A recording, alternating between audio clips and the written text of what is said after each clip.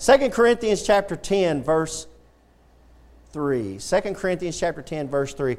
A lot of y'all been with me through these weeks. I've been preaching a whole series of sermons. It's actually been 7 weeks of this preaching, on and off. I know I was off one Sunday out on vacation, but the first sermon I preached was on war, just that we're in a war. The Christians at war, and we need to recognize our enemy, and our enemy is the world, the devil, and ourselves. And I preached a sermon on equip yourself for the war. That's the whole armor of God. And I preached a sermon on boot camp, how every person that's enlisted into an army, they go through a boot camp. And that's called putting off the old man and putting on the new man. And then I preached a sermon on the soldier's walk, how a soldier has to conduct himself a certain way and has a way he should walk and carry himself. And I preached a sermon on that, and I preached a sermon on the soldier's duty, which the soldier's duty is to crucify his life. You're supposed to live a crucified life. You're supposed to stop thinking about yourself, and you're supposed to kill yourself in the flesh, and not necessarily harm yourself, but you're supposed to reckon yourself to be dead, and now you got a new life in Jesus Christ. And that's called living the crucified life. The Lord Jesus Christ told us to pick up your cross daily and follow me. Deny thyself and follow me. So that's a soldier's duty. And a soldier's duty, I preached another sermon on soldier's duty, is to yield and to serve. You should be yielding and serving. A soldier's duty is to follow commands. That's his whole duty. If your general says you run into that fire, and you run into that, and there's fire and people are shooting at you, you run into there, and that's what you're supposed to do. Even if you don't want to do it, you do it. You're supposed to yield and you're supposed to serve. And that's what a soldier's duty is. And then I preached last Sunday, I preached about the weapons of our warfare. And we have weapons in this war. And they're no kind of weapons people think of. The weapons we have, the first weapon I preached on was a weapon of rejoicing. We rejoice in infirmities. We rejoice in things that happen to us. And the second weapon we found out was a weapon of resisting. We just resist the devil, resist the flesh, and we humble ourselves down. And then the last weapon, the most powerful weapon every Christian has is a weapon of love and charity. That's a weapon. And I showed you in Romans 12 where Paul says you'll heap coals of fire on their head, just being kind to somebody. That's a powerful weapon. See how the Christian life is an oxymoron. You're not living it. Jesus Christ is living it for you. So that's where we were last Sunday, and I want to finish. This should be, Lord willing, the last sermon I'm going to preach on this, and I hope you got a blessing out of it. I hope it's helped you to grow in the Lord. I know it's helped me. But in 2 Corinthians chapter 10, verse 3, for though we walk in the flesh, we do not war after the flesh. For the weapons of our warfare are not carnal. They're not a sword or a gun or a fist, but mighty through God to the pulling down of strongholds. And I preached on those verses last Sunday. But verse 5, I want to focus on verse 5 this morning.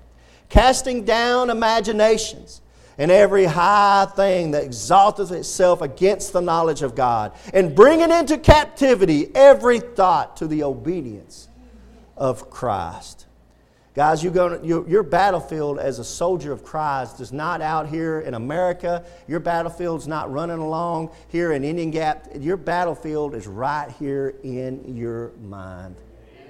And guys, as every Christian needs to understand this. If you get anything out of all 7 of these sermons, this is the 8th one. If you get anything out of this, I want you to get this one this morning is, you've got a battle going on, and it's going on right here. Your greatest enemy is not the devil, it's not the world, it's you. And it's right up here, and it starts right up here. And that's what Paul's talking about here in verse 5, casting down imaginations. So Paul says, casting down imaginations. The soldier's mind is his battlefield. No matter where their enemy is or what their enemy is doing to you, the mind can conquer the hate, it can conquer the pain, and it can conquer the sin. Your mind is a powerful thing. You can do all things through Christ which strengthens me. You can do anything you believe. It's the power of the mind is amazing, but it's also very, very wicked. Your mind is very, very wicked, and you are what you think. You are what you think. Do you realize that all your sins are starting in your mind? All sin starts right up here. It starts with a thought. Every sin starts with a thought, and sin, it germinates in your mind. You think about this stuff, and you dwell on this stuff, and you think about it, and then it comes out of you. It manifests out of you in hate and strife and maybe adultery or whatever sin it might be. But it started right up here.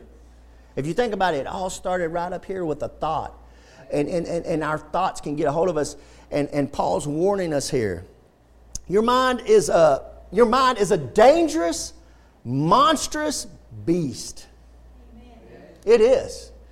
Your mind can turn on you. My mind has turned on me. I've had my mind turn on me, and some of the worst times it could have turned on, my mind turned on me. And I've had a psychologist tell me, one time I was talking to a friend of mine that's a psychologist, he told me, you gotta just push out the bad thoughts and put in the good thoughts. Well, it don't work that way. But it does have some Christian principles to that. And I'm going to show you out of the Bible how you can fight this. But your mind is a dangerous, monstrous beast. Your mind can convince you that there's something to be afraid of.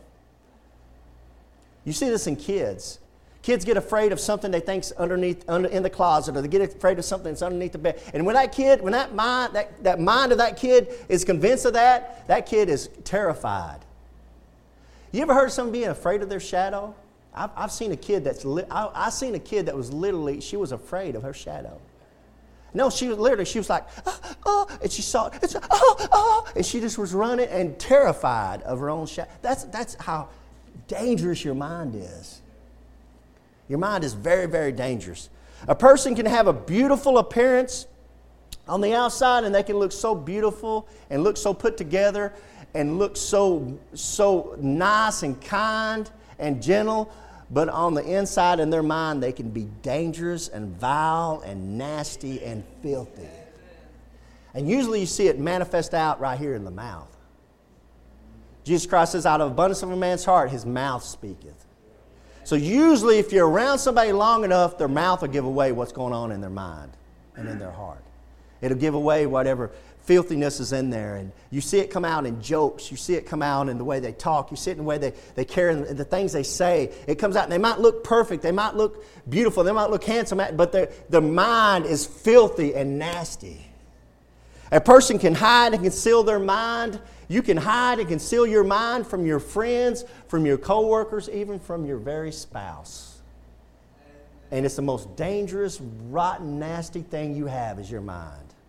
If you think back in your life and some of the sins you've did, and we all can confess some of this stuff, we're not doing it openly, but we can all think in our mind, oh, I've done this stuff. If you think about it, it all started right up here.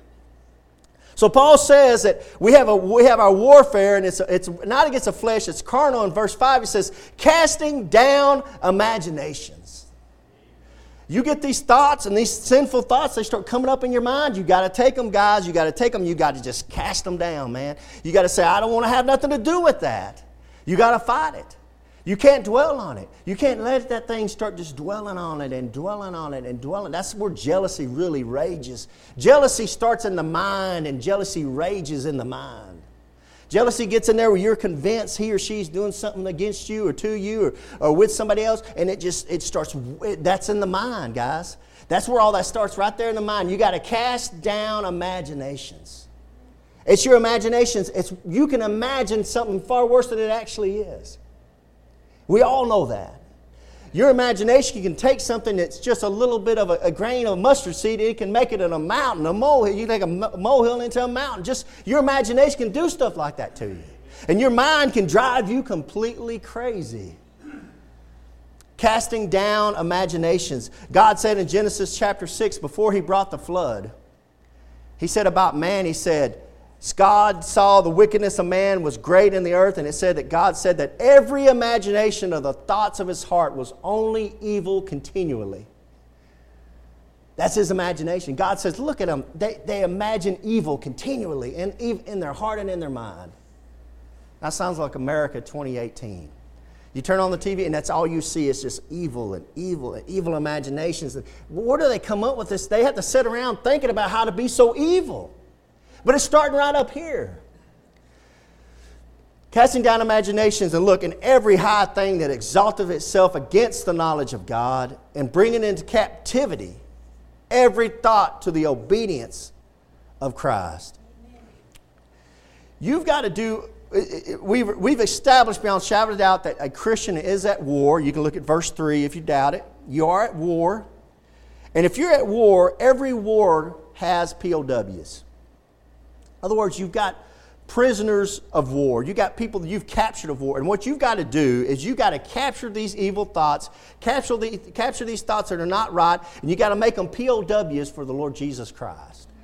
You got to capture them and make them POWs for the Lord Jesus Christ. You have that thought coming in your head, you got to capture it, and you say, I don't want no part of it. You got to capture it, and you got to throw it down, you got to cast that thing down, and you got to capture it. And you know what, guys? When you capture it, you better guard it because it'll get free and start right back up again. Now, I'm telling you all this, and it's real quiet in here because everybody knows I'm telling the truth. Amen. Your mind is crazy, and your mind can do crazy things to you. But I've got some good news for you this morning. I'm going to show you out of the Word of God how we can defeat this. I'm not good. I know I'm real bad about stomping on your toes because the Bible's like that. Amen. I mean, I'm just reading the Bible. But the Bible also, the Word of God also gives us some things we can do to keep our mind, to make it sound, to make it strong, and to defeat this thing. We can win this war. I don't care where you're at, what kind of pain or sorrow, or where you're at. The Lord can take your mind and He can put it in a different place. And you can make your world wonderful. I visited a girl there that was in jail, and she was on the other side of the glass, and she was in there for something she didn't believe she did, and she was being accused of all this wicked stuff, and she came to the glass, and she picked up that phone on the other side of the glass, and she was smiling, and she got on the phone, and she was so happy, and she was talking about the Lord Jesus Christ. And I told her, you know what's crazy is you're on the other side of this glass in prison, and you've got joy and happiness that the people on this other side of the glass that was in the waiting room just don't have. You know what the difference was? She was close to the Lord Jesus Christ. The Lord Jesus Christ had came in and worked on her heart and worked on her mind. And even though she was in prison, she was finding a way to have peace and joy and happiness. It doesn't have anything to do with the state of being or where your body's at. It has to do where your mind's at. See? And then I've talked to her later on, and she's been down in the dumps. Got away from the Lord, got messing around with stuff. She's still in prison. And then the next time I talk to her, she's up on the mountain again. It's all in the mind. Her physical place has not changed. It's her mind has been changed. Casting down imaginations, every high thing that exalts itself against the knowledge of God, and bringing into captivity every thought to the obedience of Christ. You got to make them POWs. Let's start in Proverbs chapter 21, please. Proverbs chapter 21, and I'm going to show you one more thing. Proverbs chapter 21. Yeah, you got to make those thoughts POWs. You got to capture them, and you got to guard them. They'll try to escape. Boy, when you have those evil thoughts come into your mind, man, you just take them and cast them down. That's the only thing you can do. It's the only thing you should do. Don't let them dwell. Don't dwell on them. Don't work on them. Don't let them stay in there. My wife, my poor wife, being married to me, I get all kinds of negative. I'm by heart a negative guy. I mean, I'm a cynical guy. I believe in Murphy's Law. If something bad can happen, it's going to happen. I mean, I really believe in Murphy's Law. And I'm real negative. And sometimes I get to looking at the world, or something on TV sets me off, or something sets me off, and I'll get to ranting and raving. You know, it's bad enough I preach up here, right? But she has to hear it sometimes at home, you know. And I've had her, and I'll be, rah, rah, rah, just motor mouth, and she'll say to me, change the channel, change the channel, change the channel. Hey, amen, brother. What that means is shut up and change the subject. Shut up. That's her nice way of saying shut your mouth and let's talk about something else. In other words, if your channel's on some kind of filthy, nasty filth, you pick up the remote control and you change the channel of your mind, you put it on something that's supposed to be on. God, the Lord, peaceful stuff. Proverbs chapter 21, verse 27. Proverbs chapter 21, verse 27. Here the Word of God says, the sacrifice of the wicked is abomination. How much more when he bringeth it with a wicked mind? How much more when he bringeth it with a wicked mind? God doesn't want you coming to church God doesn't want you to come to church with a wicked heart, with a wicked mind. He doesn't want you doing things for Him with a wicked heart and wicked mind. See, we get into this rut and this routine where we think, as long as I'm going to church, as long as I read my Bible a little bit, as long as I'm doing these things that on the outward they appear very religious, right? They're very, very religious. God doesn't want religion. God's not in the religion business. God's in the relationship business. He wants you right with Him. He doesn't want you... Look, the sacrifice of the wicked is abomination. There's people that are wicked as hell, that do things for the church. Amen. They're wicked. They're wicked, going straight to hell, and they're doing things for the church. Giving lots of money to the church. Coming into the church. Because to them, they enjoy the social part of it. They enjoy the thing. They don't want to have a relationship with God. They just like the social part of it. My friend Joe, that was in that Mexican church, that was all, I can't remember the name of the church, but he had a Mexican drug dealer that sold lots and lots of drugs. He was coming into the church, and he was dropping $1,500 to $2,000 in the plate every Sunday. This drug dealer was. Because this drug dealer thought, and I can go out and I can live wickedly, I can sell drugs, I can do all these wicked things, but as long as I'm giving $2,000 to the church, to God's work, then God will be happy with me. That's an abomination to God. He don't get it. You see what I'm saying? You see what the Word of God's telling you? This sacrifice of the wicked is abomination. But notice what? Notice though, how much more when He bringeth it with the wicked mind. You can come in here with a suit on, with a tie on. You can come in looking right. You can be doing things for God. But if you have a wicked mind, God's not happy with you. Look, read your Bible. These illustrations are all through the Bible. Saul does everything God wants him to do, but he doesn't do one thing God doesn't want him to do. And God told you, I want you to destroy all these people. Don't save nothing of them. Well, Saul saved some sheep. He saved some of the people. God told him to kill them. Well, here comes Samuel. Samuel shows up, and Samuel says, "What are you doing?" And Saul had sacrificed those sheep. He said, "Well, I'm sacrificing these sheep for the Lord. I'm sacrificing these sheep for the Lord." And Samuel said, "You know what? God's going to take your kingdom from you and give it to another." And Saul was took back. He couldn't believe it. And what Samuel said is so important, guys. Listen, he said, it's better to obey than to sacrifice. Amen. To obey is better than sacrifice. God just wants you to obey. And it starts right up here. It starts up here. I'd rather you be obeying the Lord and not coming to church than coming to church and not obeying the Lord. It's about a relationship with the Jesus Christ. Now, I say this stuff, and y'all know how important I think the church is. You know how important it is to come to church. I can't tell you it's that important, but I'd rather you be at home, right with the Lord in your mind and in your heart, having a great relationship with the Lord, than to be coming to church and not be right with God. That's how I feel about it. I know that's how the Lord feels about it because that's what He says in the Scripture. Now that I've kind of stomped on your toes a little bit, let's look at the mind and how we can solve these problems. Look at Proverbs 16. Let's start. How to win. Now I'm going to give you how to win on the battlefield of your mind. Now I'm going to give you these advice, the Scriptures, and God's going to show us how we can win on the battlefield of your mind. Because we know, now it's not enough to know that we have a battle going on in our mind. We all know that. I think we all can attest that we do have a battle going on in our mind, but we need to now know how to win this battle. And I preached all these sermons to get to this. I did. I preached all these sermons to get to these verses right here because I think if I can help you through the Scripture to win these battles going on in your mind, we'll be a lot better church. You'll be a lot better Christian. You'll do a whole lot more for the Lord. Because I know what's going on because I lived it. I've lived it for years and years and years. You can get into a routine. You can even get into a routine of coming to church. You can get into a routine of reading your Bible. You can get into a routine of praying a certain way. You can get into a routine of saying certain things that, I love the Lord, or singing. You can get into these routines, and I don't want you in a routine. I want you in a relationship. I want you in a relationship with the Lord Jesus Christ. And you can be in these routines, and your mind can be a million miles away. Amen. Guys, I've been there. I've been in the pew where you're sitting. I've been in church listening to preaching, and my mind be 1,000 miles away. I might be thinking about the Dallas Cowboys. I wonder what the score is. I mean, there's no telling. My mind's a million miles away. I want your mind to be on God. And I want to show you how if you can put your mind on God, you can do some powerful things for the Lord. Look at Proverbs 16:3. Let's look at the first one. Commit thy works unto the Lord, and thy thoughts shall be established. Amen. That's a great truth right there. You just need to commit your works unto the Lord. Just do work for the Lord, and He'll keep your mind. Now, you might say out there, well, what's the work, Brother Keegan? I don't know what that work is.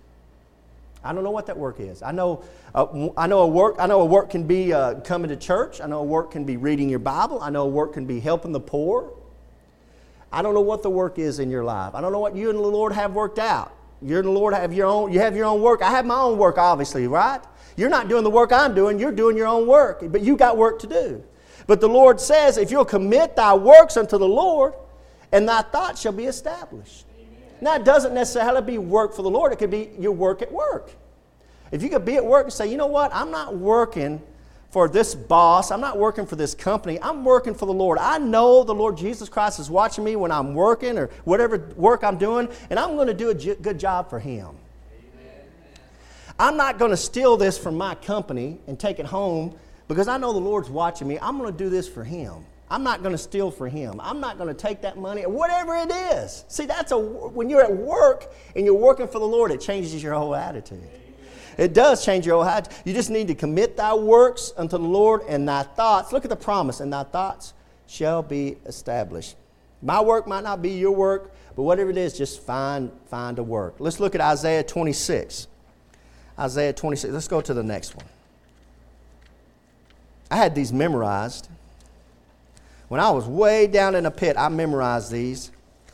And I memorized Isaiah 26:3. Isaiah chapter 26. I memorized these because my mind was turning on me.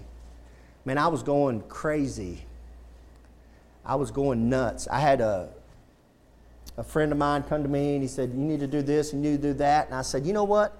You can take me and you can put me way over in Japan and I'm not going to be happy.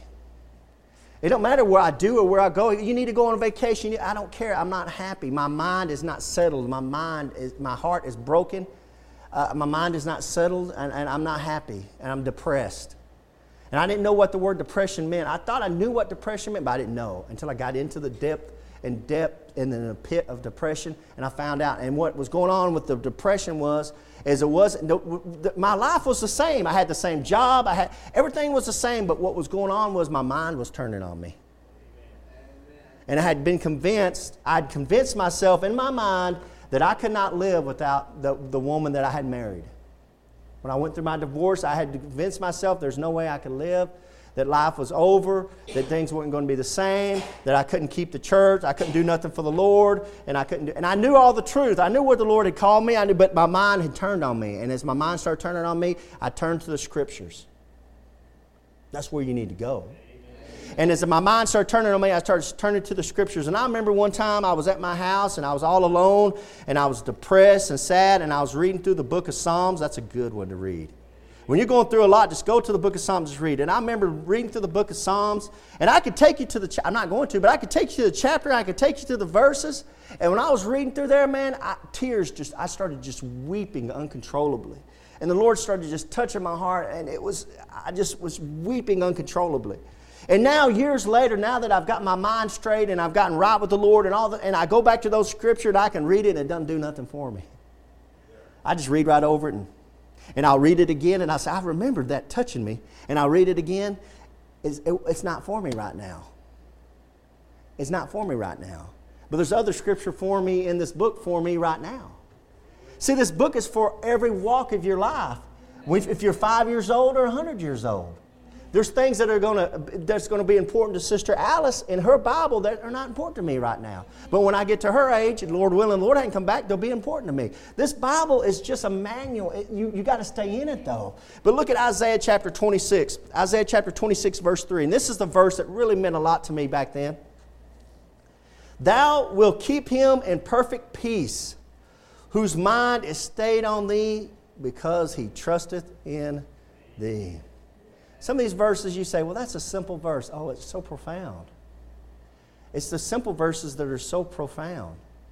That will keep him in perfect peace, whose mind is stayed on thee. Talking about the Lord, because he trusteth in thee. Trust ye in the Lord forever, for in the Lord Jehovah is everlasting strength. See, it's a trusting in the Lord, but it's keeping your mind on the Lord. And I realized, how is somebody always on your mind? How do you keep somebody always on your mind? And the way I found out for me personally, it might be different for you. For me personally, is through communication. It's communication. I've got to be talking to them. I've got to be talking to them on the phone every week, or they got to be writing me, emailing me. I have friends, pastor friends, they don't talk to me for 8 months, and they'll email me, and I'll think, whoa, I forgot all about them. I mean, I didn't forget them, but I wasn't thinking about them. But I got pastor friends, they email me once a week, they email me, they text me, they call me. You know who I think about all the time? Those guys that are emailing me and texting me and communicating with me on a regular basis. So to keep the Lord on your mind, you got to be communicating with Him. You communicate with the Lord through prayer. It's real simple, isn't it? These things are so simple. A little child can understand this stuff, but we don't do it. We don't do this stuff. If you want to stay at peace with the Lord, you want to have, that will keep him in perfect peace whose mind is stayed on thee because he trusteth thee. You need to be praying to the Lord and talking to the Lord all day long. Amen. And when you get down in a pit and things are going bad in your life, you get a good relationship with the Lord Jesus Christ. You really do. The best prayer life you can get is when you get knocked down and put in a hospital or something. Man, your prayer life really increases. But when you're living high on the hog and everything's going right, and you got money in your back pocket and your health is good and everything, you tend not to talk to the Lord as much. Oh, you might be going to church and you might be doing, but you don't talk to the Lord. You don't communicate with the Lord. But boy, when things are going bad in your life, you tend to be talking to the Lord all the time. Thou will keep him in perfect peace, whose mind is stayed on thee, because he trusteth in thee. It's a trust, guys. It's a trust. It's a communication. It's just talking to the Lord all day long. It's listening to the Lord. It's just talking to Him, telling Him about stuff, talking to Him in the car, talking to Him at work, talking to Him in the shower, talking to Him when you get up, just talking to Him. Talk to Him like He's right there with you, because you know what? He is right there with you. And you got to trust in what He's doing. And sometimes it's hard to trust in what He's doing to you. But you got to trust. You got to put your faith in Him. You got to put your trust in Him. And He'll give you peace. Philippians chapter 2. Let's look at another one of these. We're going to go to the New Testament now. Philippians chapter 2. How do I win this battlefield of my mind? Well, you got to start doing works for the Lord. And when you do your works for the Lord will keep your mind. The Bible has a whole lot to say about the mind. I just can't preach it all. I mean, we'd be here for, 6 days. But if you ever read stuff, it'll say that when Jesus Christ healed that man that had was demon possessed, the Bible says that when they saw him again, he was clothed and in his right mind. He was clothed and in his right mind. We're turning to Philippians chapter 2, verse 2. Philippians chapter 2, verse 2.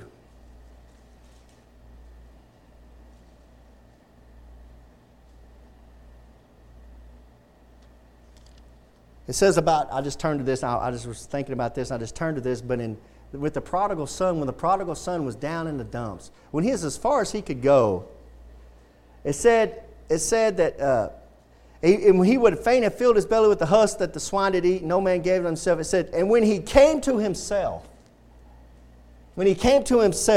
he said, how many hired servants of my father's have bread enough to spare it? I'll perish with hunger. I will arise and go to my father. The Bible says he came to himself. So that's a mind thing.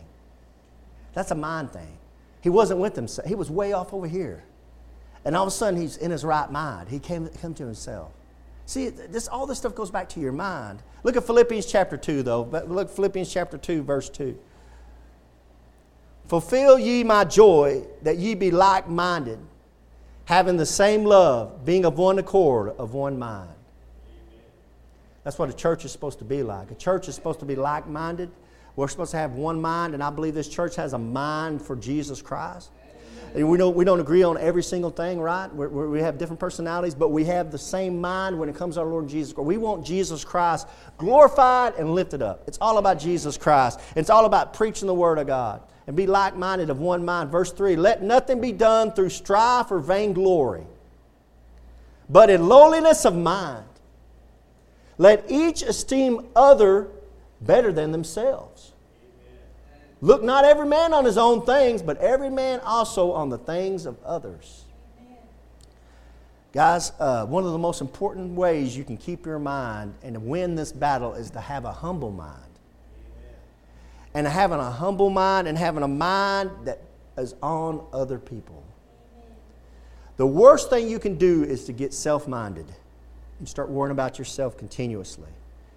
Because you have a pity party, you start getting self-conscious, and you need to turn and put your mind on other people. Look. Be in lowliness of mind, into verse 3, let each esteem other better than themselves. Ooh, that's hard to do. Amen. Hey, Brother Raymond, you're better than me. I'm supposed to think that way. You're better than me, Brother Ron. It's so hard for a man to think that way. I'm not talking to you ladies, I'm talking to you men. It's hard for us men to think that way. If there's one thing a man has, is pride. And we get competitive about everything. And it's hard for us to admit somebody's better at something than we are. But we're supposed to esteem other better than ourselves. In other words, we're supposed to say, you know what, it doesn't matter what I need, I'm worried about what they need. That's a Christian, that's a lowliness of mind. That's somebody who has a mind that God's going to keep, and God's going to keep it, and He's going to keep it safe, and He's going to give it peace. Look at verse 4. Look not every man on his own things, but every man also on the things of others. See, we do that. It's obvious you're going to look on your own things, but you need to be caring about other people. Paul says this in another place. If one of us hurts, we all hurt. If one of us is in pain, we should all be in pain. If one of us is happy, we should all be happy. We should not be just looking inward on ourselves and saying, okay, what about me? How about me? We say, well, I'm worried about them, and I want the best for them. It's an outward. You're taking your mind and instead of turning your mind on itself and going crazy, you take your mind and you turn it on other people and you start serving other people. See, this is total opposite of what the world will tell you. The world will tell you need to think about yourself. I think I can, I know I can. And that's what the world tells you. The world tells you, turn on yourself, think about yourself. It's all about self-esteem. You're important. You do this. And the Bible says, you're not important. You're not anything. You need to look on other people. Amen. Christianity is not about us. Christianity is about others. Amen. And look at what the Bible says here. Y'all got to comprehend what the Word of God is telling you right here. Let this mind be in you, which was also in Christ Jesus. Guys, read this with me. Who, being in the form of God, thought it not robbery to be equal with God. Now, what that says is Jesus Christ was God manifest in the flesh. He's God walking among us. That's what that verse tells you right there. And we know from other scriptures that Jesus was God walking among us. Now think about that. He's not a king. He's a King of kings. We're not talking about somebody who's rich. He's richer than rich. We're not talking about somebody who's smart. He's smarter than smart. He's God. But notice, verse 7, but made himself of no reputation. He could have been born to any woman in any castle, in any mansion, but he picked to be born to Mary in a manger. That's what he chose to do. To a carpenter. He could have chosen to be born to a king. He chose a carpenter. A lowly girl named Mary. He picked this. He made himself of no reputation. And look, and took upon him the form of a servant. Jesus didn't walk around expecting people to serve him. Jesus walked around serving others. He went around healing and doing what he could for other people. That's Jesus Christ. That's God manifest in the flesh. Guys, that's the God that loves you and died for you. And God says, I want you to act like me. I want you to do things for other people. Stop thinking about yourself. Jesus says, pick up your cross daily, deny yourself, and follow me. Well, what was he doing? He was helping other people. Jesus wasn't sitting up on a mansion and saying, oh, y'all come to me. Y'all come on to me. Jesus went on among the people. This is God doing this, guys. You say, oh, what do you mean, Brother Keith? When Jesus walks through this crowd, he looks and he goes, okay, this guy was just molesting his daughter. This guy's a murderer. This guy's an adulterer. This guy wants to kill. This guy's a murderer. He knows all the filthy sins of all the people that are right there with him.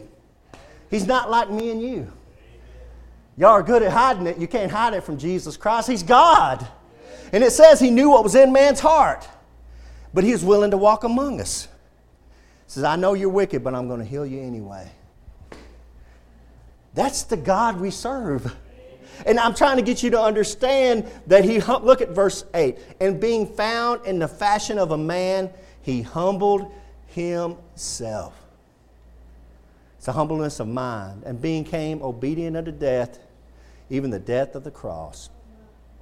See, Jesus Christ was a very humble individual. When you think about where he came from and what he could do, he's very, very humble.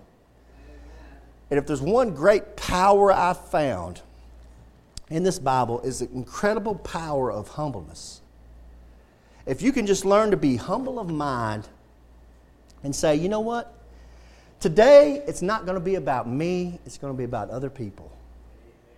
And you'll notice when you get to serving other people, and you'll get to working for other people, and you'll have a servant's heart, and you'll humble yourself down, you'll notice that your mind is not wandering around doing things it shouldn't do. Because you know what happens when you turn on yourself? Your mind says, oh, it's about me. Well, what can I do to feed this flesh? What can I do to... And that's where sin comes from, see? Sin is just an outward manifestation of the flesh. But when you can turn and say, it's not about me, it's about others. You don't have time to do something for yourself because you're worrying about others. You don't have time to do those sins for yourself because you're doing things for others. That's where your mind will be. You'll get the victory. You'll get the victory. Now look at Philippians chapter 4. Philippians chapter 4. One last one. I've shown you need to do work for the Lord and He will keep your mind. I've shown you need to keep your mind on the Lord and His things. I've shown you now that you need to stay humble of mind. Now look at Philippians chapter 4, verse 6. Philippians 4, 6. This is Paul writing. He says, be careful for nothing. That means be full of care for nothing. Don't be caring about everything. Don't be so full of care about everything. He says, be careful for nothing. But in everything, by prayer and supplication with thanksgiving, let your requests be made known unto God. You just praying to the Lord, asking the Lord, thanking the Lord. Look at Thanksgiving. You're thanking the Lord. And look at verse 7. And the peace of God, that's peace of mind, which passeth all understanding, shall keep your hearts and minds through Christ Jesus. See, there's a formula right there. You're just praying. You're not worried about all this other stuff. You're just praying. You're trying to stay close to God. You're thanking God for different things. You're thanking the Lord. And it says that the peace of God, which passes all understanding, it shall keep your hearts and minds through Christ Jesus. Now, verse 8 is the verse. Verse 8 is the verse. This is the verse that I memorized, and man, I had the hardest time memorizing this one, but I got it finally. And this is the final verse here. Finally, brethren, whatsoever things are true, whatsoever things are honest, whatsoever things are just, whatsoever things are pure, whatsoever things are lovely, whatsoever things are of good report, if there be any virtue, if there be any praise, think on these things. You just need to change the channel and think on other things.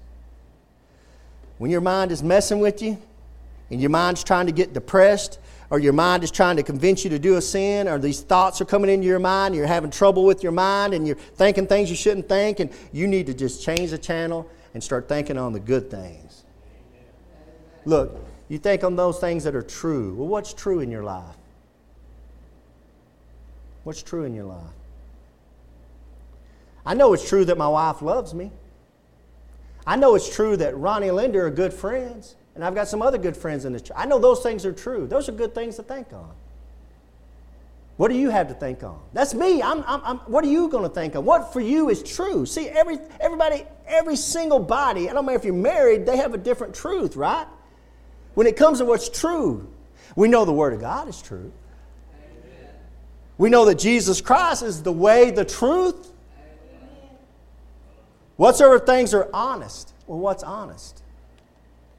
Whatsoever things are just. Whatsoever things are pure. Whatsoever things are lovely. See, when I memorized this verse, and I would repeat this verse, and I got to thinking about this verse, and I'll tell you where I came to. And then you can have your own opinion, but this is where I came through. True, honest, just, pure, lovely. To me, that's a little kid. That's a little bitty kid running around. When you're down in the dumps and your mind is messing with you, you need to start thinking about little kids and get around little kids. Because a little kid is true and honest and just and pure and lovely. I'm talking about the little bitty kid. Some of y'all haven't been able to make it up here on Wednesday nights, but when Heston, little bitty Heston, how old is Heston? 2 in August. He's almost 2. Little bitty kid.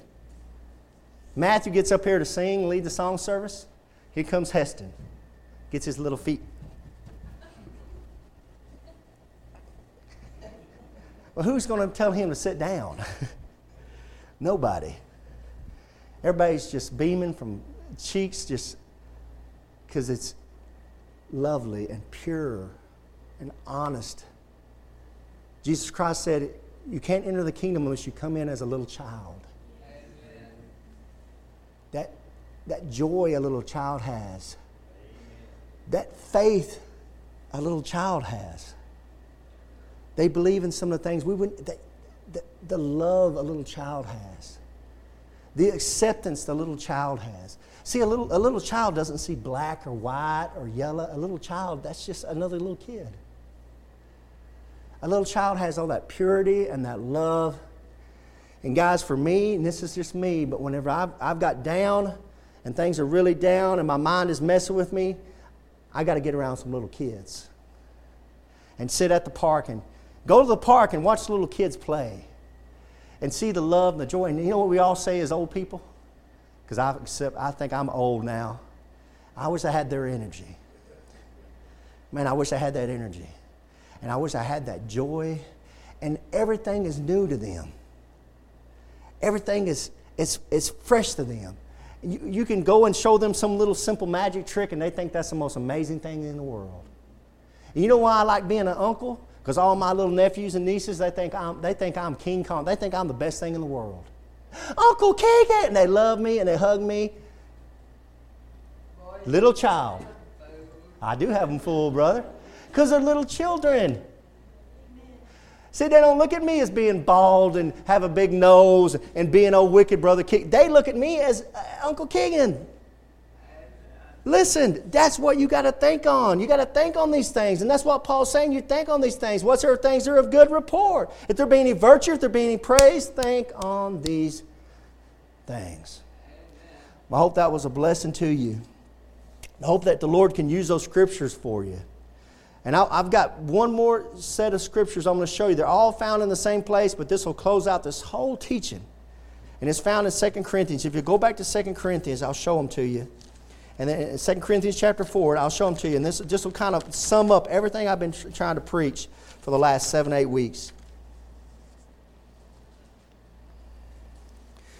You know, you look at the Bible and it has so much to say about our mind. It says, for God hath not given us a spirit of fear, but of power and love and of a sound mind. That's in 2 Timothy chapter 1, verse 7. 1 Corinthians chapter 2, verse 6 says, but we have the mind of Christ. Romans 12:2 says, be not conformed to the world, but be ye transformed by the renewing of your mind. It's a renewing of your mind. And Jesus Christ said in Matthew chapter 22, Jesus said unto him, thou shalt love the Lord thy God with all thy heart, with all thy soul, and with all thy mind. Amen. That mind is a powerful thing, brothers and sisters. and we need to keep it in check. But look at 2 Corinthians chapter 4. Look at verse 10. This is closing. Chapter 4, verse 10. This is closing. I promise you this is closing. Always. This is sum up everything I've been preaching for about 8 weeks. Always bearing about in the body the dying of the Lord Jesus. See, that's living a crucified life.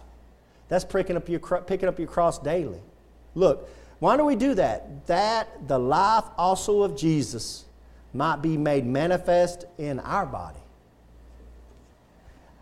I've said it 100 times. I'll do it one more time. This is the old man. This is the flesh. We want to crucify him. We want to deny him. We want to come over here and we want to live a new man. We want Jesus Christ to live in us. We want people to see Jesus Christ in us. That the life also of Jesus might be made manifest in our body. That's what Paul's telling you. It's all about getting Jesus Christ out. We get saved, Jesus Christ gets in, now we work him out. Amen. I don't want you to see me, I want you to see Jesus Christ. Verse 11, for we which live are always delivered unto death for Jesus' sake, that the life also of Jesus might be made manifest in our mortal flesh. We want the life of Jesus to come out in us. We don't want people to see Keegan. We don't want to see people to see the flesh. We want people to see Jesus Christ, the new man. Verse 16, in closing. For which cause we faint not, but though our outward man perish, and it's doing it every day, yet the inward man is renewed day by day.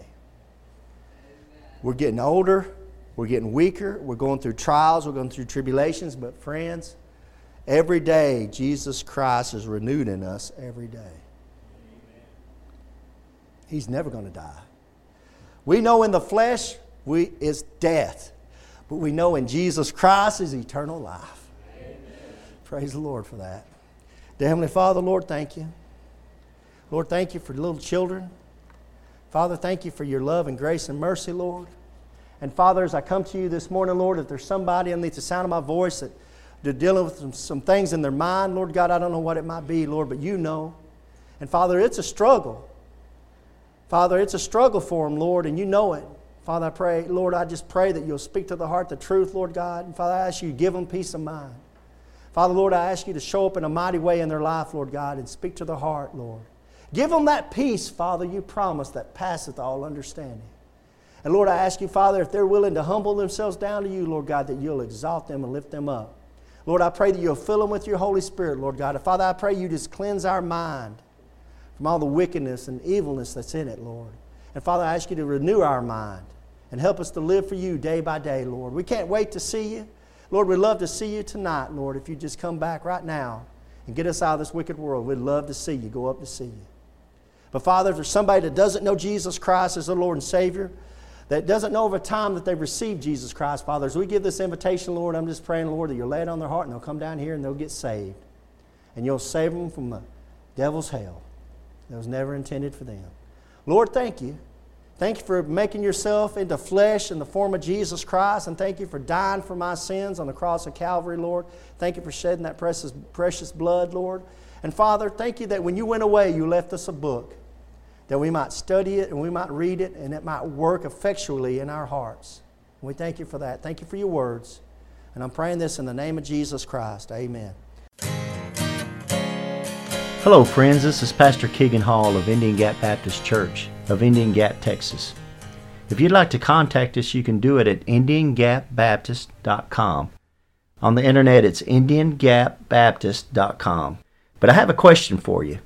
If you died tonight, do you know if you would go to heaven? You know, if you're not sure, let me show you a few verses out of the Bible so you can know if you have eternal life. The Bible says in 1 John chapter 5, verse 13, "These things have I written unto you that believe on the name of the Son of God, that you may know that you have eternal life, and that you may believe on the name of the Son of God."